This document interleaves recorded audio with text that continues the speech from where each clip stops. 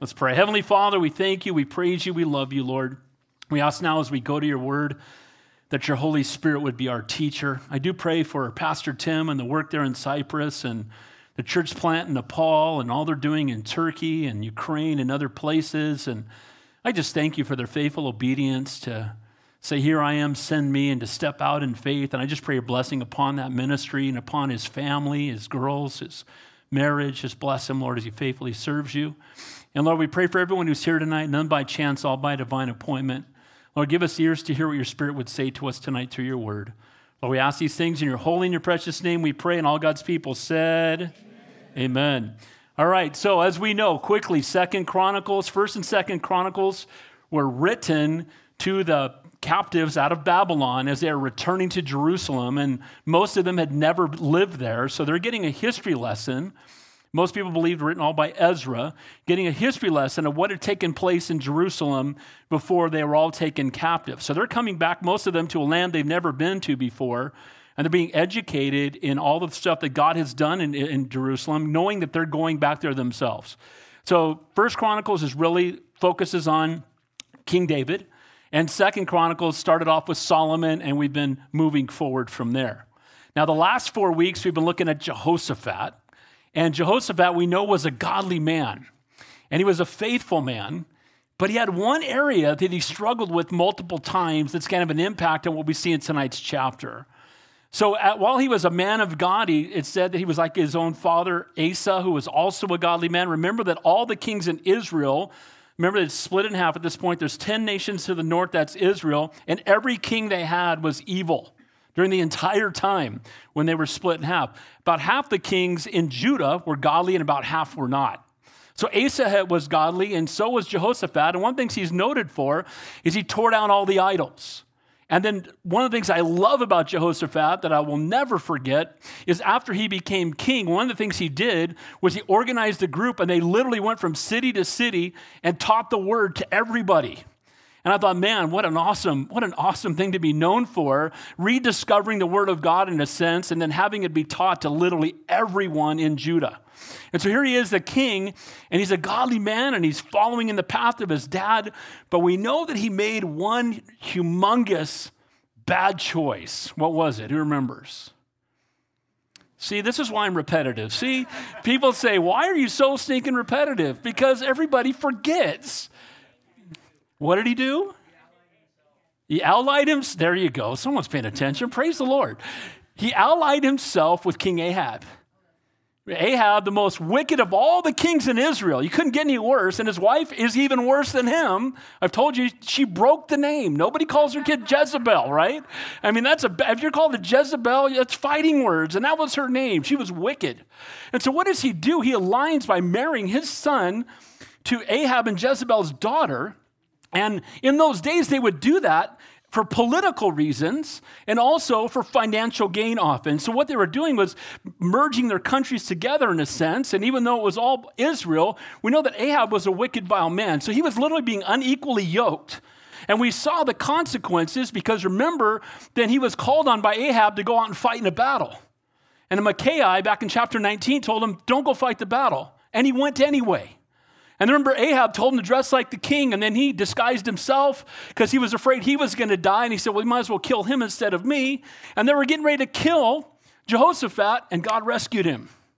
And so we saw last week in chapter 20 that he had not learned from his mistake because he aligned himself again with the son of Ahab.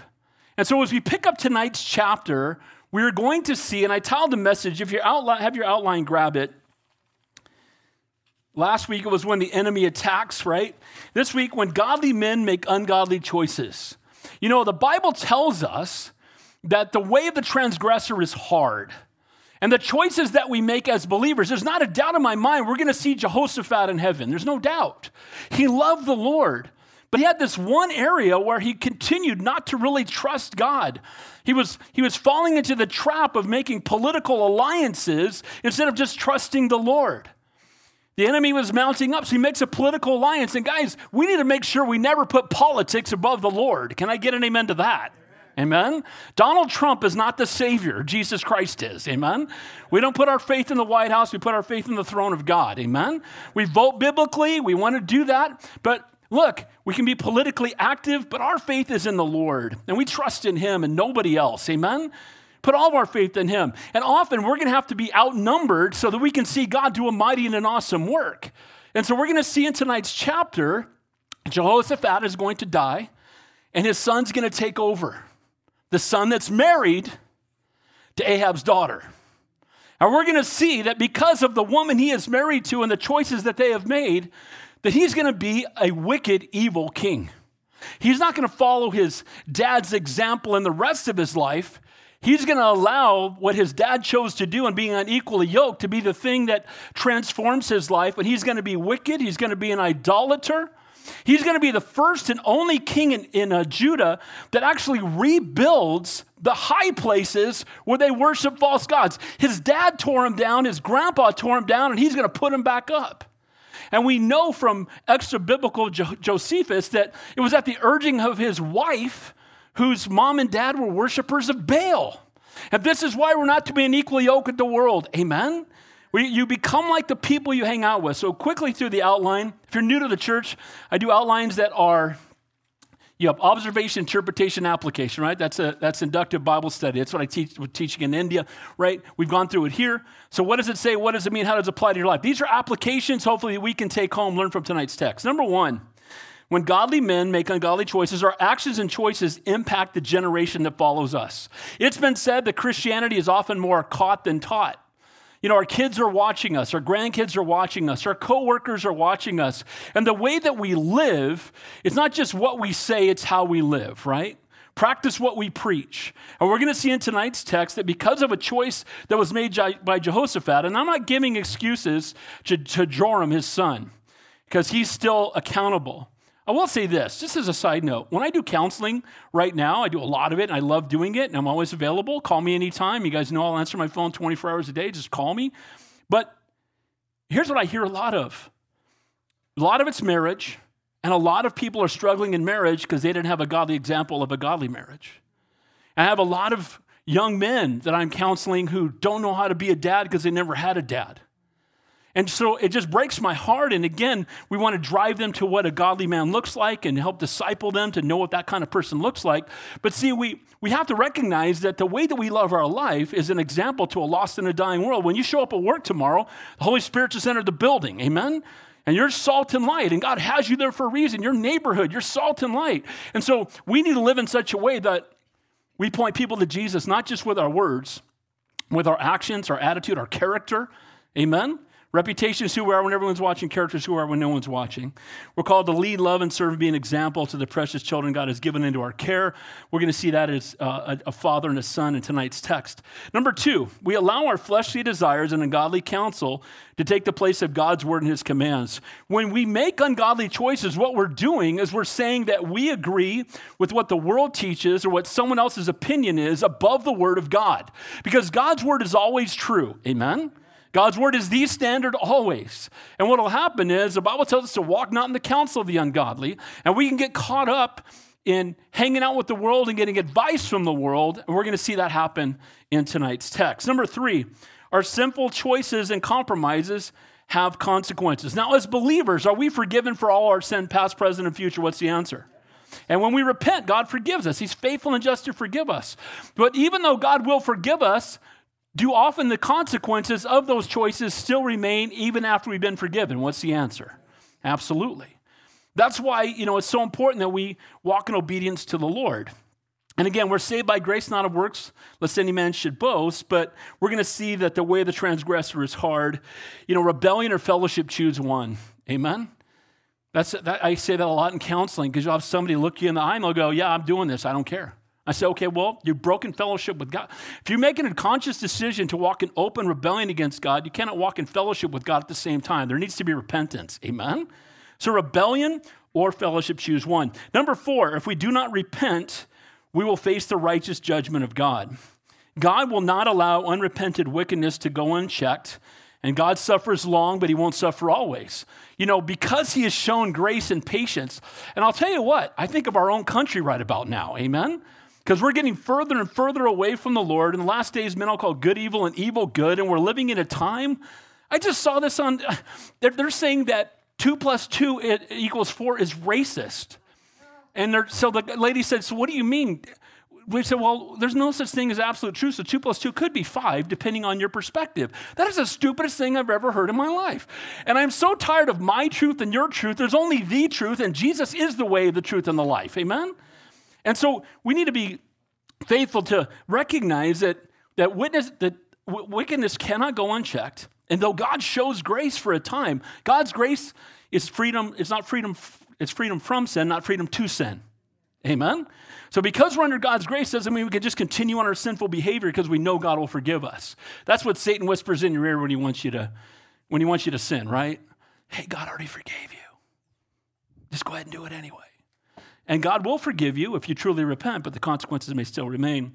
Number 5, we will reap what we sow. We're going to see in tonight's text that Jehoram, he's just this wicked, evil guy. And in the end, the consequences are coming. And then finally, things don't end well. Guys, when we walk outside of God's will on purpose and we live that life separated from the Lord, things don't end well. So let's begin there looking at verse 1. When godly men make ungodly choices, our actions and choices impact the generation that follows us. It says in verse 1, and Jehoshaphat rested with his fathers and was buried with his fathers in the city of David. So Jehoshaphat was a good and godly king who loved and served the Lord and commanded, again, that the word of God be taught to the entire nation. He tore down the false idols in the high places where they were worshipped. Jehoshaphat was a godly king that we will see in heaven one day. But again, we see the consequences that are going to take place to the next generation. He's going to be buried with King David, and he's going to be recognized as a godly man. But unfortunately, sometimes when we make ungodly choices, the real impact may take place after we're gone. Because what's happening is Jehoshaphat, as long as he was there with his son, most people believe that they served kind of as co-regents at the end of his life, and he could keep his son in check. But as soon as he left, now it had to be his own faith.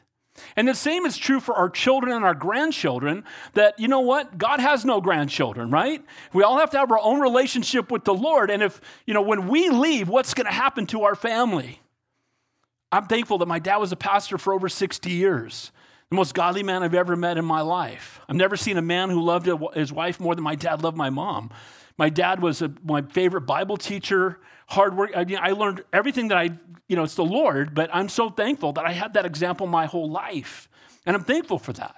And I'm thankful that our family has continued to serve the Lord after he was gone. Amen? But our prayer needs to be that next generation, and so with Jehoshaphat, he's removed. Now what's going to happen? He's got 7 sons, as we're about to see, and the oldest one's going to be made king. And sadly, it's tragic what we're going to see take place.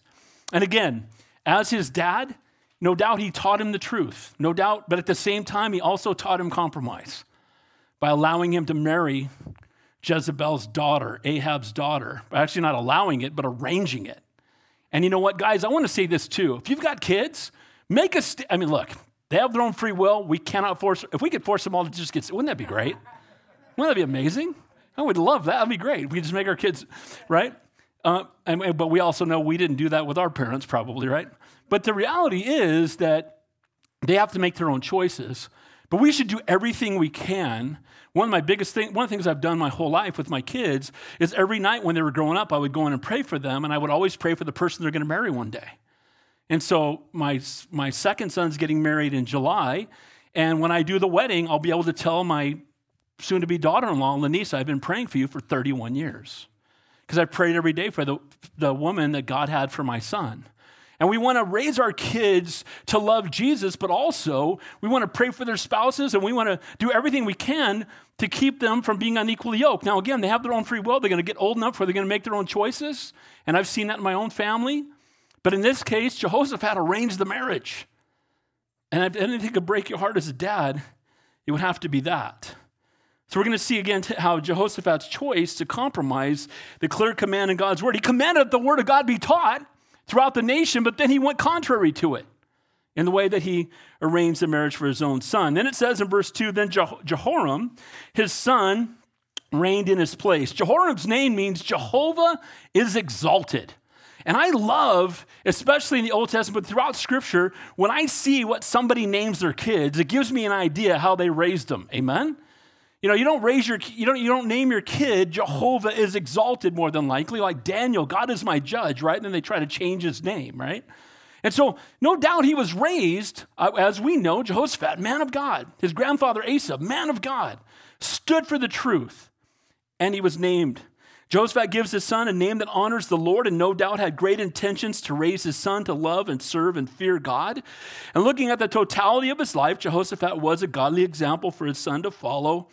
But the area of compromise was aligning himself, again, with the wicked to bring about a desired result. Jehu the prophet, we saw it in chapter 2, verse 19. He calls Jehoshaphat out after he aligns himself with Ahab. And here's what he said to him.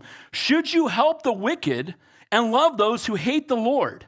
Therefore, the wrath of the Lord is upon you. God does not take that lightly. Amen? He literally pulls aside this godly man, and because of the alliance with Ahab, Jehu, the prophet, comes to him and says to him, should you help the wicked and love those who hate the Lord, therefore the wrath of the Lord will be upon you. Guys, as believers, we must not compromise our faith just to win friends. Amen? Now, should we love everybody? What's the answer? Should we be salt and light? Only thing we're taking to heaven with us is people. Amen? And we want to minister to them. But at the same time, we must never compromise our faith in an attempt to try to win somebody over. You know, the way they need to be won to the Lord. Amen? And if you surrender your life to the Lord, you're going to follow the Lord. And so, sadly, as Jehoram reigns in his place, his father, again, was a godly king, but he gets married to Athaliah is her name, the daughter of Ahab. And Jehoshaphat's arranging of this unequally yoked marriage is going to have long-term consequences. Take a look. Here we go. Verse 2. He had brothers, the sons of Jehoshaphat, Azariah, Jehiel, Zechariah, Azariah, Michael, and Shephatiah. And these were the sons of Jehoshaphat, king of Israel. So he has 7 sons. And Jehoshaphat is referred to as the king of Israel in this text. And that can confuse you because Israel is actually the king at that time is Ahab. But he's a king of part of Israel, right? Because Israel is all 12 nations. So he's only king over Judah. But again, he's referred to as the king of Judah. Now watch this.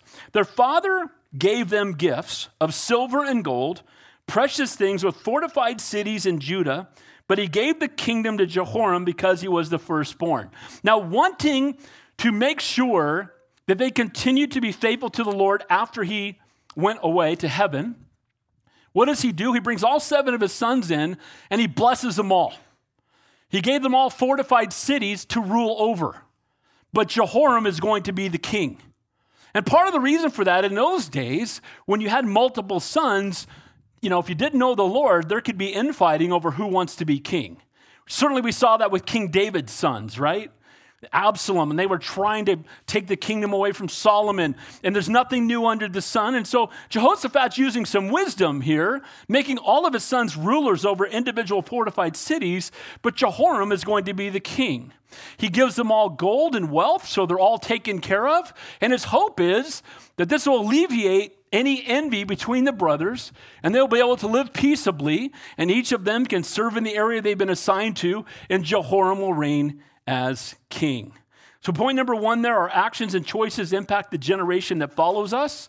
We're about to see the truth of who Jehoram really is in the next verse, and it's pretty radical. We're going to see that he seemed to be a godly man because his dad was there and had an influence on him, but as soon as dad was gone, we're going to see this man's true colors come out. It's really tragic. So he becomes king, but all his brothers, again, were greatly provided for. And Jehoshaphat's choice early on to marry Jehoram to Athaliah was literally for political gain, financial gain, and to try to build a bridge with a wicked king. Point number 2, we allow our fleshly desires and ungodly counsel to take the place of God's word and his commands. Look at verse 4. Now, when Jehoram was established over the kingdom of his fathers, and he strengthened himself and killed all his brothers with the sword and others of the princes of Israel. How are we doing? So he sets up all 7 of his boys. Jehoshaphat is now gone. Jehoram, because he is a flesh-driven man and doesn't trust in God, is afraid that someone's going to come and take away the kingdom. So what does he do? He eliminates anybody that would be another option to be king. He slaughters 6 of his brothers plus other princes in the land so that there's no other option but him to be king. Now, obviously, this is a man that is driven by the flesh. He is a wicked man. He kills every threat to the throne. You know, the Bible tells us that pride goes before destruction and a haughty spirit before a fall. Guys, we should hold loosely to any position that we have because it all belongs to the Lord. Amen? And anybody who strives to get something is going to have to strive to keep it. And anybody who does things in an ungodly manner, we're seeing real quickly, this guy is as wicked as they come. He killed his own family. And again, despite all that Jehoshaphat did to keep them from envying each other, he did it in a godly way. Here, let's give you all some authority. Let's make sure you're all cared for. You guys can all rule together. Jehoram will be the king, but you guys have places to rule. Instead of doing it in a godly way for unity, what does Jehoram do? He wipes out all his brothers. He's operating totally in their flesh. Now, there's not a doubt in my mind that Ahab, Jezebel, and Athaliah had an influence on that guy. Because you know what? Instead of following his father's footsteps and his grandfather's footsteps, he's following his father-in-law's footsteps. Ahab was a vicious, wicked man who slaughtered anybody that got in his way. And so was Jezebel. And sadly, he's going to follow that line instead of following the godly one. We're going to see, though, that the way of the transgressor is hard. The wickedness of Jehoram, again, is not a surprise, considering how much he allowed himself to be influenced by the house of Ahab. You become like the people that you hang out with. You know, it's interesting. My mom gave me an analogy when I was probably 10 years old. I've never forgotten it. I'm sure you've all heard it. And it was when I was starting like middle school, and she pulled me into the breakfast nook at our house, and she had me stand up on a chair, and she said, "Okay, son, pull me up on the chair." And I couldn't. And then she said, "I'm going to pull you down." And she pulled me down that quick. And the reality is, it's a lot easier for the world to pull you down than for you to pull them up. And the only way you're going to be able to pull them up is if they want to come up. Amen? If somebody's really desiring to be pulled up, they'll help you do it. But the reality is, when you live in the world, you're going to become like the people you hang out with. Bad company corrupts good morals. We minister to the world, but have no fellowship with it. You've heard me say it many times. The boat's in the water. We don't want any water in the boat. Amen? We want to minister to the world, have no fellowship with it. Be salt and light. Let's reach out to them in love, but let's stand for the Lord. But sadly, we see here that Jehoram is just a wicked, vile man, and he just wants the kingdom to himself. Have we got anybody talking about the Lord here anywhere so far? Nobody's praying. Nobody's seeking the Lord. What has happened is Jehoram has been hanging out with the Baal-worshiping in-laws and his Baal-worshiping wife, and he's become an idolater. And all he cares about is his own life and his own way and having what his flesh wants. Verse 5. Jehoram was 32 years old when he became king, and he reigned 8 years in Jerusalem. We're going to get through this chapter tonight, and we're going to see that not only did he only rule for 8 years, his dad ruled for 25 years. His grandfather, I think, was 40 years for Asa. So they all had long reigns. And he has an 8-year reign. And we're going to find out that the last 2 years of it, he was laying on the floor in pain. So his reign is short. And one of the reasons for that is that he was a man who was walking in open disobedience to the Lord. So there was no blessing on his time as king because he was a wicked, vile man, and God was dealing with his disobedience and his unfaithfulness. All his evil and murderous actions to hold on to the throne went for naught because he only lasted 8 years. So he literally slaughters everybody that's in his path in hopes of being king forever or for a very long time until he dies of old age. He's king for 8 years. It doesn't last because you can eliminate the other options for king, but you can't get rid of Almighty God. Amen? And Almighty God is the one who numbers our days. And so here we see Jehoram walking in the flesh, and we're going to see the consequences that come from it. Then it says in verse 6, and he walked in the way of the kings of Israel, just as the house of Ahab had done. For he had the daughter of Ahab as a wife, and he did evil in the sight of the Lord. So God is going to show some mercy to Judah, but not because of the king, but because of his promise to King David. But we're seeing here clearly, it makes it so clear in this verse, that he's become the man that he's become because of Ahab, Jezebel, and his ungodly wife. And again, can a man hold fire to his bosom and not be burned? Can you cannot hang out with the world and not be impacted by it. And so here's this king that could have been used mightily by God, that had a godly dad and a godly grandfather. Had a front row seat to watching them faithfully serve the Lord. And sadly, he was being influenced by the world. It says he walked in the way of the kings of Israel. That's not a compliment. Remember, the kings of Israel have all been wicked. This entire time, all of them, everyone, not one good king among them. And the worst one of all of them is his father-in-law. When I was a young man, I was looking forward to having a father-in-law. I thought, because my dad and I's relationship was amazing. And my father-in-law was a great guy. It wasn't kind of the relationship that I thought it would be. He's just very different, and I loved him, and he's in heaven now, and I can't wait to see him. But he's not like a second dad, we're just different. And, my relationship with my daughter-in-laws and so on, my hope would be that I would be a Christ-like example to them. Amen? Well, in this case, because he's unequally yoked and he married into an ungodly family, he's getting ungodly counsel. And he's following in the footsteps of the most ungodly man on the planet at the time, King Ahab.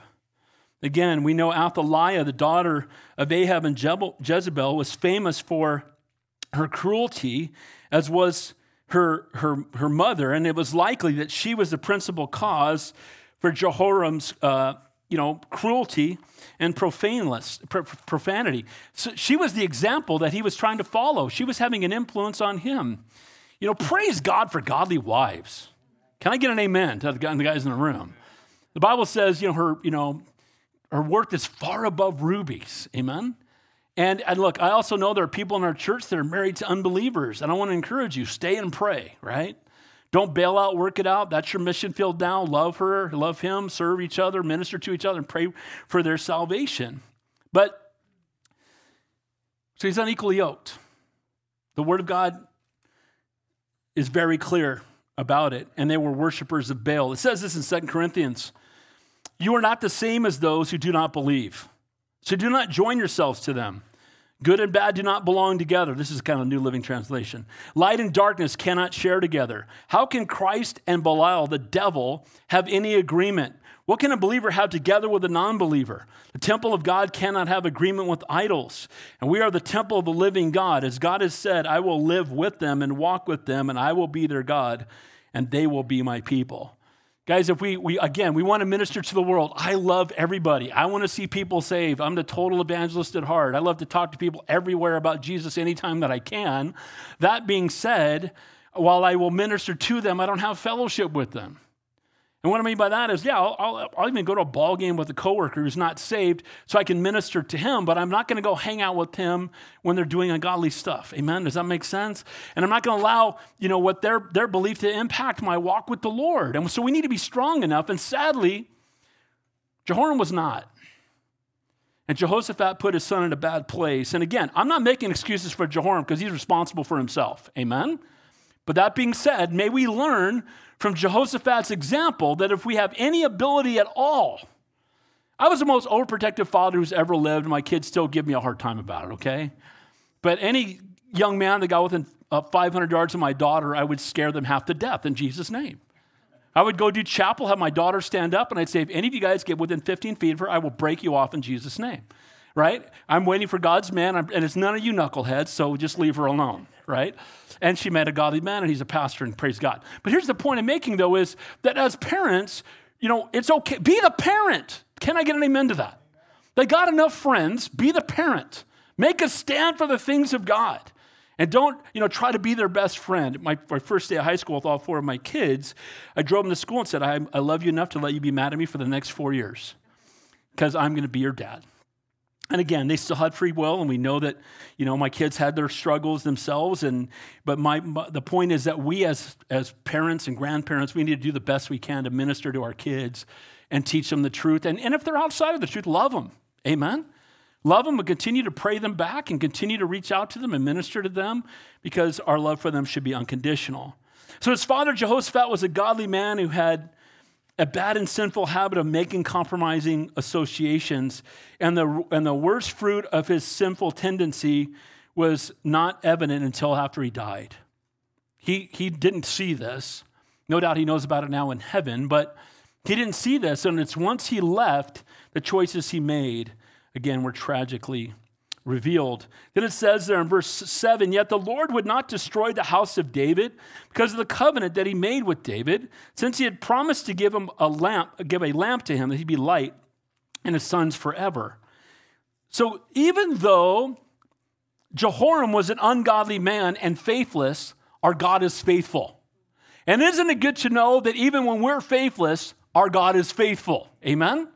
And God had made a promise to King David, and he's going to be faithful to that promise he made to King David in spite of this great-great-great-great-grandson of his who is now an ungodly, wicked man. Now, he's going to be faithful to that promise to continue to have people in his line reigning in Judah for more generations to come, but it doesn't mean that Jehoram is going to escape the consequences of his choices.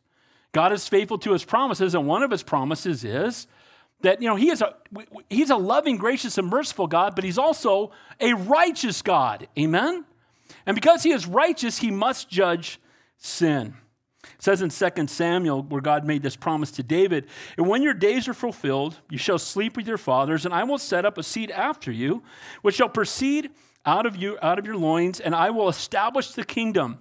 And he shall build a house for my name, and I will establish the throne of his kingdom forever. So God is faithful, even when we are faithless, but in our faithless sin, we have to deal with the consequences. So point number 2 there, we allow fleshly desires and ungodly counsel to take the place of God's word and his commands. And that's exactly what happened to Jehoram.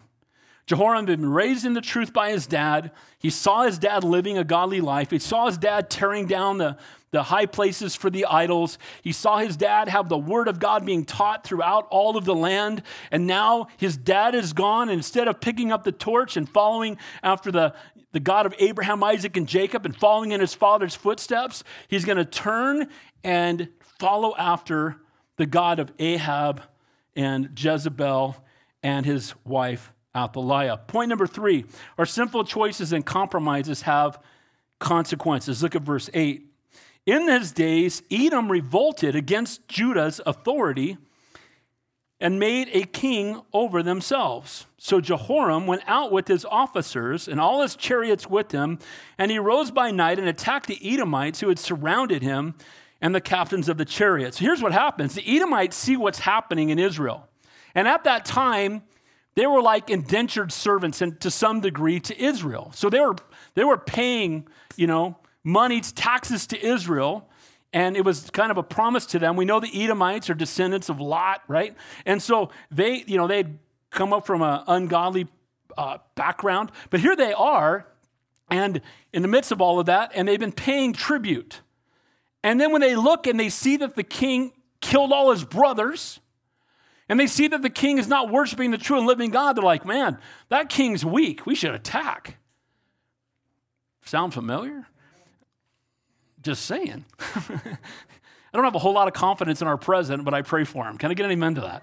But people look, when you've got weak leadership, what do they say? Dude, if we're going to go after him, it's right now. I don't think Russia invades Ukraine if we have a strong, godly man in the White House, right? And again, I'm not a political guy, but the point I'm making is that when you see a weak leader, you attack. And so the Edomites are like, dude, this guy's a mess. He killed all his brothers. He doesn't know what the heck he's doing. We knew Jehoshaphat. That guy was a godly man. That guy prayed. We didn't want to mess with his God. This guy worships false idols. We're not worried about him at all. And so they attack. And now he's embattled in a war against the Edomites because of his own ungodly choices and the loss of any relationship with the Lord.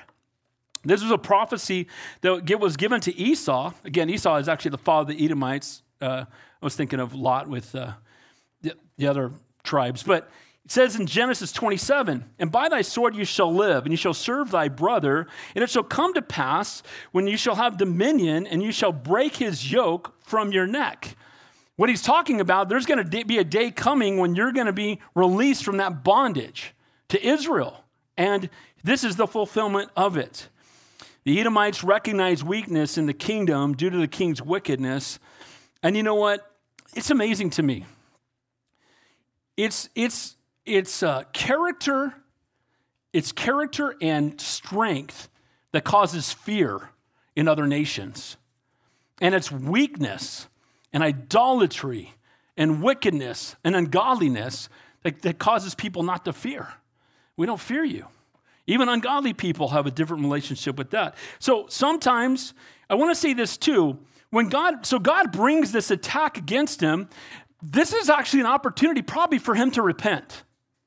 See, I tell you that no suffering is wasted, right? We've talked about this. That when we go through difficult times, often if we're in rebellion against God, often he'll bring consequences and conviction, so we have an opportunity to repent and get right with God. Amen?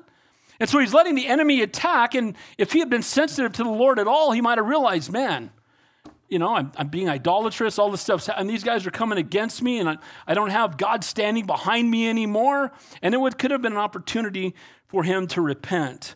You guys just know that too, that sometimes when we're going through difficulty, when we're being convicted about our life, or when we have consequences of choices we've made, it's an opportunity to get right with God. So as long as the kings in Judah remained true to their allegiance with God, they were able to keep all these surrounding nations subject to them. But now that they've walked away from God, these surrounding nations aren't fearful anymore. And they're ready to go after them. You know, years ago, somebody came to the United States to find out where the strength of our country was. It's, you know, for the size of our country and the amount of people, I'm a patriotic guy, but I weigh more about Jesus than I am the United States. It's not even close. Amen? But, you know, when you think of all the great inventions and just how much God has done here, I truly believe all of that is blessings from God because we were a nation that honored God. And I forget where the guy came from. I think it was France, but a guy came and he wanted to find out why America was so great. And he went to the schools and he didn't find it there. And he went to the city squares and he didn't find it there. And he went to the churches and that's where he found it. And he said, as long as America honors God, America will be great. When America ceases to honor and worship God, America will cease to be great. And that's what we're living in right now. And you know, good news, we're still here. We're salt and light, right? God has us here for a reason. And California really needs Jesus, amen? People keep moving. I get it, but this is as great a mission field as anywhere in the world right now, pretty much. Verse 9. So watch here. So Jehoram went out with his officers. He goes out to engage in this battle, and he rose by night, attacked the Edomites, and we aren't told how it turns out. It doesn't give us the result. And the fact is that I don't think anything that they don't win the battle. I think there's some kind of engagement. Maybe there's a standoff because the Edomites are still going to be around. And he's going to continue to have problems with the nations that surround him. Aligning with the world never makes us stronger. Rebellion against God's commands always makes us weaker. He was in open rebellion, and he was not in fellowship with God. So when he went out to fight the battle, he was fighting it in his own strength. Now God again showed him grace because of the promise he had made to King David. Notice that it's not just the Edomites. Look at verse 10. Thus Edom has been in a revolt against Judah's authority to this day. See, there was no end to it. It continuing on for generations to come because of the ungodliness of their king. At that time, Libnah revolted against the rule because he had forsaken the Lord God of his fathers. Now it's really clear. Now Libnah, you don't maybe know much about them. They're about 22 miles away from Jerusalem. It's this surrounding smaller nation. And they come and attack too. And why did they attack? Because they had forsaken God. It's right there in the text. Why did they attack? Because they knew that he was not aligned with Almighty God. You know what? People, again, will recognize that our God is great, and it will strike fear into their hearts. We see it all throughout Scripture, where they're like, man, don't mess with those guys. God's on their side. If God is for us, who can be against us? But after both his father, Jehoshaphat, and his grandfather had removed the high places, notice what it says in verse 11.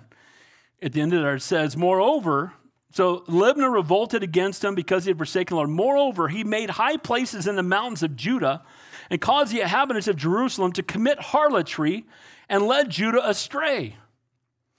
So 60 plus years of godly kings is ruined in a very short amount of time by an ungodly king. And what is he doing? He's undoing everything his dad and his grandfather did. His dad and his grandfather got rid of all the idols. And it says there he's rebuilding the high places. This is the only king in Judah that I think, I didn't see anywhere in Scripture else, where he's rebuilding high places. He's building places to worship false gods. Now, we know that some of the other kings allowed it, or they were already in existence, but he's actually taking the stuff that his father and grandfather had removed and putting it back up. And again, it's kind of mindful of what's going on in our government today.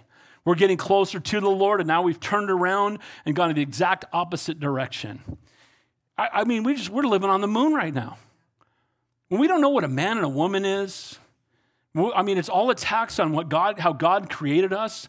It's all mocking the Lord. And people are afraid to take a stand against it because they're afraid that they'll be, called a homophobe or something else, right? But he caused the inhabitants of Jerusalem to commit fornication. The word there for harlotry or fornication, why would that be? Because he had drawn them away to worshiping false gods, and we belong to the Lord, amen? So when we worship false gods, we're committing spiritual adultery, amen?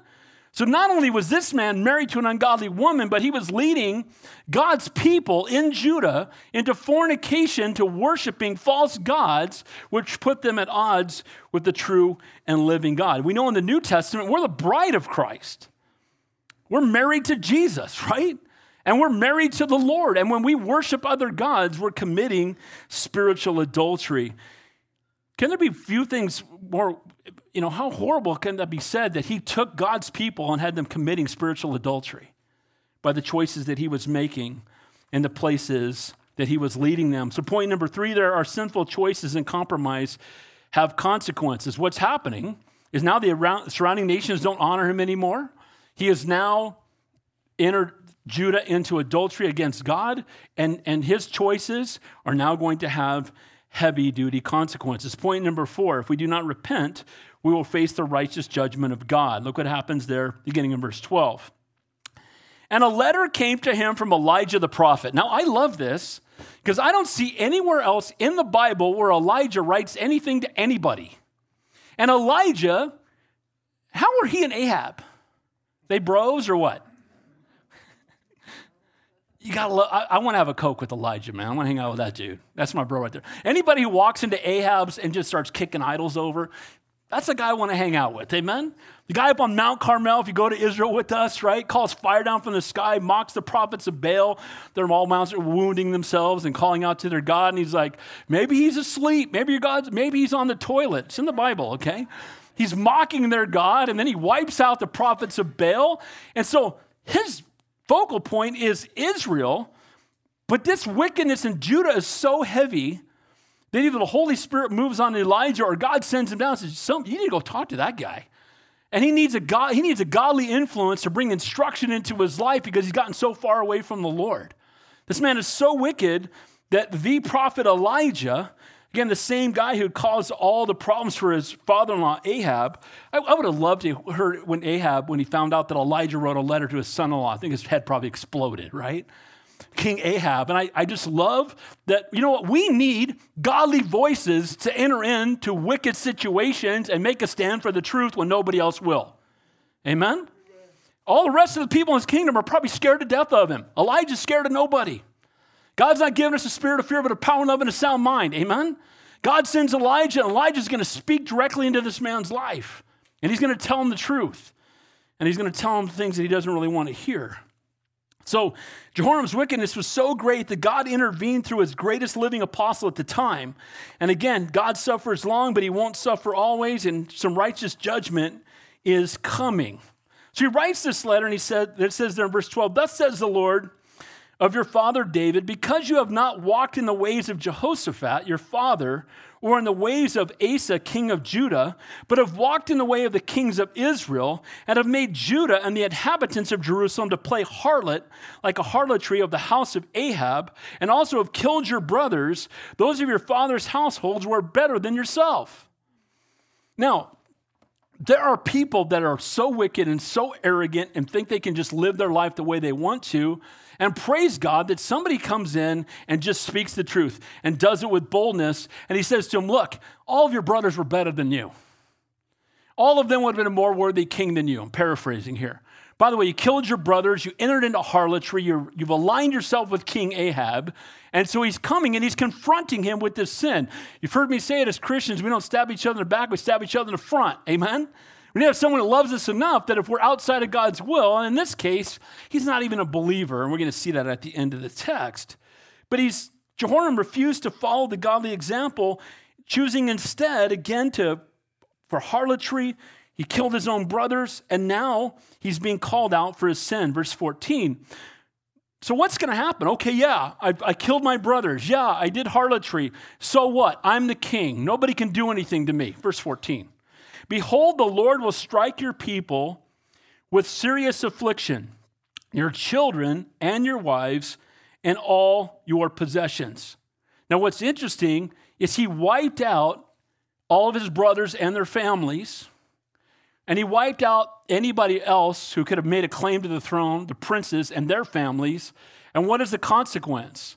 His own family is going to have the righteous judgment of God upon them because of the way that he acted toward God's people. Vengeance is mine, I will repay, says the Lord. Amen? God will always do a better job defending us than we'll ever do defending ourselves. We know in Revelation, we're going to see in a couple chapters, we've already seen a little bit, where the martyrs are going to cry out, God, when are you going to bring vengeance upon these guys? And in this case, Jehoram thought man, I'm the king, man. I've killed everybody. I've got it locked in. I'm the man. I'm going to follow Ahab. I'm wealthy. I can do whatever I want. Nobody can tell me I can do whatever I want. Here's the problem. It's like somebody being led today by their feelings instead of the truth. Amen? We live in a world right now where there's an epidemic of what I feel, what I think, I believe. I don't care. It's not what the Bible says. Can I get an amen to that? Our feelings lie to us all day long. They can be real, but they lie to us. And we're living in a time, I feel like I'm a man, so I'm going to I'm going to mutilate myself. Guys, it's so demonic. Amen? And we need someone to step into the middle of that in loving in a kind way, but speak the truth. And that's what Elijah does. And he lets him know, God's judgment's coming, bro. You thought you could just get away with all this, and certainly he did for almost 8 years.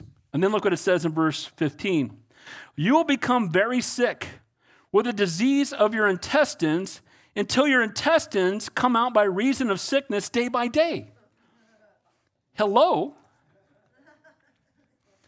He was a vicious, brutal, wicked man, and God's righteous judgment is going to come upon him. And for 2 years, he's going to be sick until eventually his intestines come out of his body and he dies. The way of the transgressor is hard. Amen? Now, I still believe during the 2 years when he was facing the righteous judgment of God, could he have repented? Just like we're talking about the Great Tribulation right now on Sundays, right? Why does God have 7 years of this? Why didn't he just do it all in a day? Because he got the 144,000 who are witnessing to people. Because there's people that are going to get saved during the Great Tribulation. And praise God for those people. Amen? And God suffers long, but he won't suffer always. But he desires to give people an opportunity to be saved. And even in his own torment, I believe he could have repented. But sadly, this man, and again, do you think that's an example for upcoming kings? How'd that work out for, hey, do you hear what happened to Jehoram, right? He wasn't worshiping the Lord. Yeah, his intestines came right out of him, dude. It was rough. I don't think I want to do that, right? He ate the chili and his intestines came out, right? No, I'm not eating that. And I'm not going to dishonor God, amen? So he was sick day by day, and God had promised that Jehoram's wickedness would result in righteous judgment, and this painful ailment would be punishment for his sin. See, even as believers, again, we always talk about this, sin is not bad because it's forbidden because it's bad. God doesn't just say, well, that's going to be a thing I don't want you to do because I just want to keep you from having a good time or having fun. He knows it will harm us. God's word, as you hear me say, it's not a fence to keep out of Disneyland. It's a guardrail to keep you from driving off a cliff. He's not trying to keep you from fun. He wants to keep you from harm. So these exhortations that he's given to Jehoram is so that, hey, be obedient to what I've called you to, Guys, when we're obedient, God is glorified and we get blessed. Amen? The highest form of worship is obedience. And when we think we're smarter than God and we act contrary to God, the fool has said in his heart, there is no God, and we start living our own life and walk according to our own rules, don't be surprised when God loves you enough. Those who the Lord loves, he disciplines. Amen? And if you're an unbeliever, he may do things to get your attention in hopes that you would turn to him. So point number 4 there, if we do not repent, we face the righteous judgment of God, and boy, did he face it. Last 2 points. We will reap what we sow. Look at verse 16. Moreover, the Lord stirred up against Jehoram the spirit of the Philistines and the Arabians, and were near the Ethiopians. And they came up into Judah and invaded it and carried away all the possessions that were found in the king's house, and also his sons and his wives. So there was not a son left to him except Jehoahaz, the youngest of his sons. So he killed all his brothers, and then God allows the enemy to come and take all of his children captive and take away his multiple wives. That's another problem in that sentence, right? So taking away his wives, and he leaves the one that's Ahab's daughter, right? But so here his ungodly behavior is going to wreak heavy-duty consequences on his own family. Because of the choices he's made, his family is facing the heavy-duty consequences. We haven't seen the Philistines since chapter 9 of this text. David had defeated them, remember? And now all of a sudden, God's bringing them back to bring righteous judgment. And I truly believe that God will even use ungodly kingdoms to bring righteous judgment upon what were once godly kingdoms, right? Isn't that what happened with Babylon, right? King Nebuchadnezzar, they came in and stole the people away. The people reading this text right here had just been in Babylon and are coming back to Jerusalem, and they're being taught that, look, when we don't honor God, consequences are heavy. God knows what's best for us. Obey him because he loves us. He loves you more than you will ever know. He knows you best and he loves you most. What a great and awesome God we serve. Amen? He knows every wicked, vile thing you've ever done or thought, and he loves you anyway. While we were yet sinners, Christ died for us. And so instead of pushing against God, we need to surrender our lives fully to God. And so they only left one son, the youngest of his sons.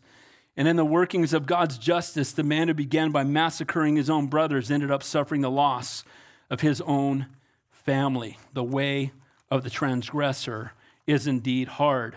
Reaping and sowing. And again, I can't help but think of the irony here as he kills all of his own family. Again, it says in Galatians, do not be deceived. God is not mocked.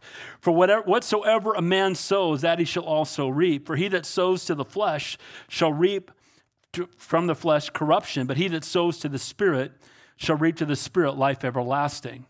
So we cannot live an ungodly life. And again, we're saved by grace, not of works, as any man should boast. It's not faith or works or faith plus works. It's faith that produces works. Amen? And by your fruit they shall know you. And as Christians, we're not sinless, but we should sin less. Amen? We have a different view of our sinful behavior. We hate it, and we want to honor the Lord. And we see that Jehoram is so far from all of that because he's become like another son to King Ahab. Final point, things don't end well. Look what happens. Verse 18, after this, the Lord struck him in his intestines with an incurable disease. Then it happened in the course of time at the end of 2 years of his intestines coming out because of his sickness.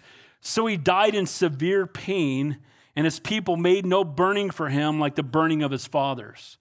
He was such a wicked man that God not only struck him down dead, but when he died, nobody honored him. He was a wicked, vile man. And the people didn't honor him. They didn't want anything to do with him. I'm surprised it doesn't say, and there was a parade through town, celebrating his death. But here he was, this king, and he thought he was the man, and he didn't need God, and he wiped out all, anybody else who could take over the throne. And now at the end of his life, the way the transgressor is hard. His intestines are coming out, an incurable disease. Apparently suffered for 2 years, and this is a long while to lie under so intolerable a disease. So he was only king for 8 years, and 2 of it was laying in bed in pain. So how does this whole program work out? Right? There's no fruit, there's no blessing. Again, if God is for us, who can be against us? And then last verse, he was 32 years old when he became king. He reigned in Jerusalem 8 years, and it says there, and to no one's sorrow departed. Nobody was sad. Nobody's weeping for this guy. However, they buried him in the city of David, but not in the tombs of the kings. They did not honor him because he dishonored God. Guys, you know what? Here's the reality. If the Lord tarries, all of us are going to breathe our last breath on this planet at some point. And the only thing that will matter is what have you done with God's Son? And if you know the Lord, you'll close your eyes on earth, you'll open them up in glory, and my prayer is that all of us would hear those 7 words that my ultimate 401k, well done, thou good and faithful servant. Amen? May we live in such a way that when we stand before the Lord, we're finishing strong, we're being obedient to his word, we're allowing God to do a work in us and through us, and we have a love for the Lord. But here's the sad part. If you don't know the Lord, even if you've gone to church your whole life, even if you've made professions of faith, God ultimately knows if you have a relationship with him or not. You're either going to hear, well done, thou good and faithful servant, enter in, or you're going to hear, depart from me, for I never knew you. My prayer is for the Caneo Valley and beyond. I'm praying for revival here. And by the way, since I became full-time about 8 weeks ago, I do prayer walks twice a week. So if you want me to pray for you a lot, put prayer requests and I go around and I just pray for hours. So I would love to pray for you. I'd love to have names of people that you want to see get saved. We're going to put out the new church directory, and when that comes out, I want you to put your prayer requests in there, and I promise you'll be prayed for multiple times a week. Because guys, God answers prayer, amen? And we need to be praying for divine appointments. We need to pray for opportunities to share with people the love of Christ. And I pray for divine appointments every day, and I get them every day. I just think it makes us available, amen? When you pray for it, you're looking for it. People need Jesus. And so, he's dead. He's in the ground. And nobody celebrated his life. And the sad part is, as much as he suffered while on earth, he's suffering far more now. Amen? Because there's no glimpse of this guy giving his life to the Lord at any point. And so guys, we have a choice to make. Who are you going to serve? Got to serve somebody, as Bob Dylan would say, right? Got to serve somebody, right? And Bob Dylan. He may be the devil, or he may be the Lord, right? So choose today whom we will serve. As me and my house, we will serve the Lord. So in closing, when godly men make ungodly choices, our actions and choices impact the generation that follows us. May we be a Christ-like example to our kids, our grandkids, our neighbors, our coworkers. Amen? Number 2, we allow our fleshly desires and ungodly counsel to take the place of God's word. Guys, walk not in the counsel of the ungodly. It doesn't matter what the world says. What does God say? Amen? This is always the final authority in everything. Number 3, our sinful choices and compromises have consequences. We see that what is happening here in Jehoram's life. If we do not repent, we face the righteous judgment of God. Again, he suffers long, but he won't suffer always. Because God has allowed you to continue in sin for a time and consequences haven't come doesn't mean they're not coming. Amen? So repent before they do. We will reap what we sow. And then finally, if we don't know the Lord, things won't end well. Let's pray. Heavenly Father, we thank you, we praise you, we love you. We thank you for your word. And Lord, I pray you would help us to live lives fully surrendered to you. Lord, fill us afresh with your Holy Spirit. May we decrease, that your Spirit would increase, that you would be glorified. Thank you for everyone who's here tonight, all those that are watching on live stream or will hear this later on the radio. May you minister to every heart. Lord, may we begin, spend, and end our day with you. Lord, may we have a heart for a lost and a dying world. May we minister to the world but have no fellowship with it. So, Lord, we surrender our lives to you. Be glorified, we pray. In Jesus' name, and all God's people said...